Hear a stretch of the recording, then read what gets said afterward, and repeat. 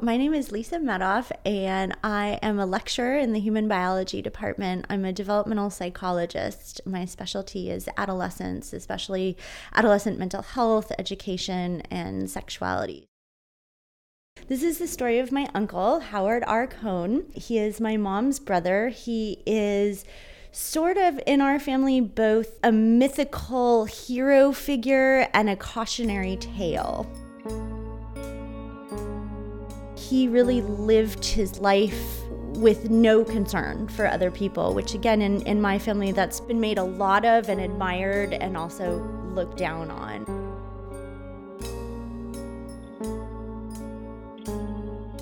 His motto, I think, was do what you're interested in until it's not fun anymore.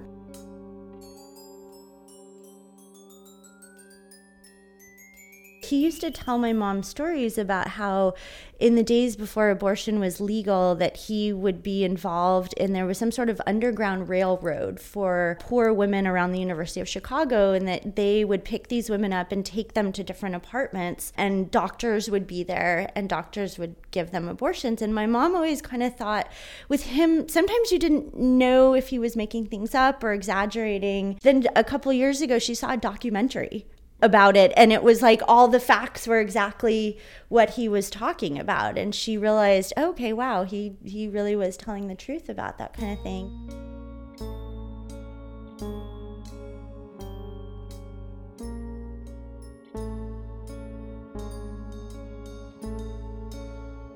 He worked when the Playboy Club was just a house, like a big house in Chicago. He was the editor. They had a weekly or a monthly newsletter, and he was the editor for that. And then Playboy wasn't fun anymore, and I think they wanted him to go into the office and wear a suit and tie, and he just walked away.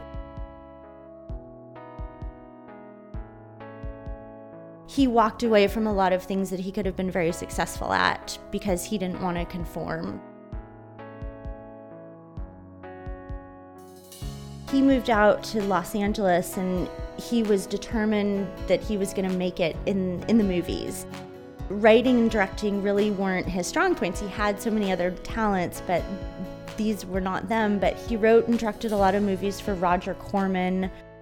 Like embarrassingly awful movies. And there was Saturday the 14th, which had, my brother and I kind of looked it up. My brother did a little Twitter hashtag, and there were like 2 or 3 other people. Every Saturday the 14th, we kind of remember him. And then there was, of course, Saturday the 14th Strikes Back.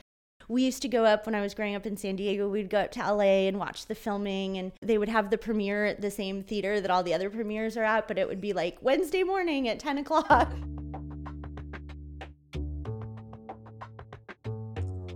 There are people who just live at the wrong time. And I think had he been who he was 10 or 20 years later, he would have been an internet millionaire. It's like he could have created Google. He could have created IMDb.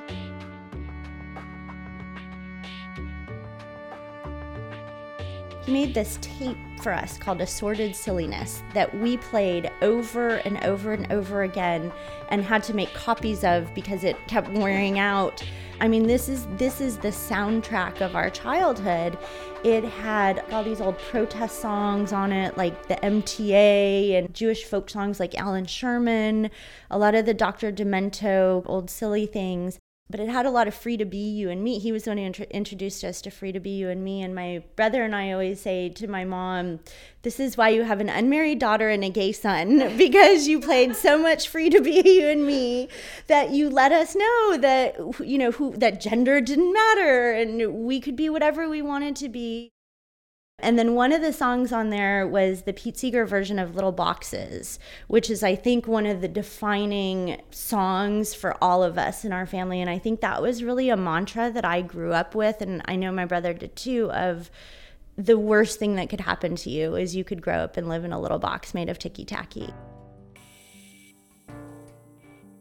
Don't be like everybody else. You don't have to do what everybody else is telling you to do. Do what works for you, and that it's better to have your freedom. Everything is sort of the balance between freedom and security, right? And for me, the choice has always been freedom more than security. And the security is important to me, and that's why I work a lot, but the freedom always wins out. I think he pushed my family to take chances and to do the things that they wanted to do. But again, I think we got these mixed messages that on one hand, he was just this person that everybody looked at and admired. But at the same time, he just seemed to be constantly going downhill. He never really got what he wanted. He never got to be famous. So he did some of the things that he wanted, but he just never quite got there. And towards the end of his life, I think he got a little bit more delusional. He was never diagnosed or anything. Some of us think he was possibly bipolar or some other things were going on for him. And he would always tell me, we're getting funding together and we're gonna go film this movie here and you're gonna come with me. And I believed him for a long time. And I think my parents always walked the line of not wanting to burst my bubble, but wanting me to keep realistic about who he was. Then when he was in his late 50s, he really kind of started to go downhill. He didn't take care of himself at all. He never had his pipe out of his mouth. It was kind of heavy. And again, that cautionary tale of he never married, he never had kids, but he also pushed people away. He ended up dying of a heart attack in 1999, I think. I was living in Philadelphia at the time, so I didn't go to the funeral. My mom did, and she said she met a lot of his friends, people that he had been friends with since the early days in Chicago. What one of his friends said to my mom was, we all moved on to Plan B, and he never did. And so that's sort of become another saying in our family of, he never moved on to Plan B. And that push and pull of when should you move on to Plan B and when should you give up on your dreams?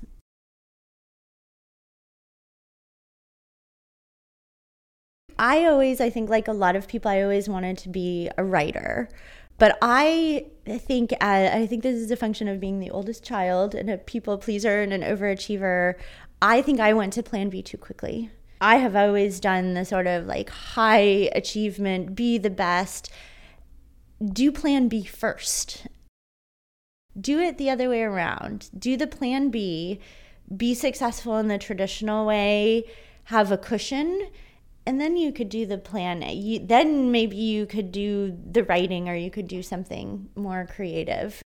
Sometimes I'll even say to my mom that I have a fear of ending up like him.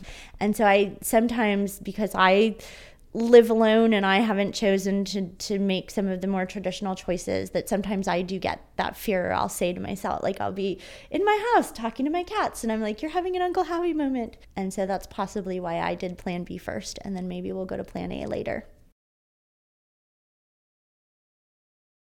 My family always talks about, God, I hope my aunt never hears this, but my aunt is not that smart, never pushed for it to be achieving, never wanted more out of, like, is happy with her life, loves every movie she sees, she loves everything she loves.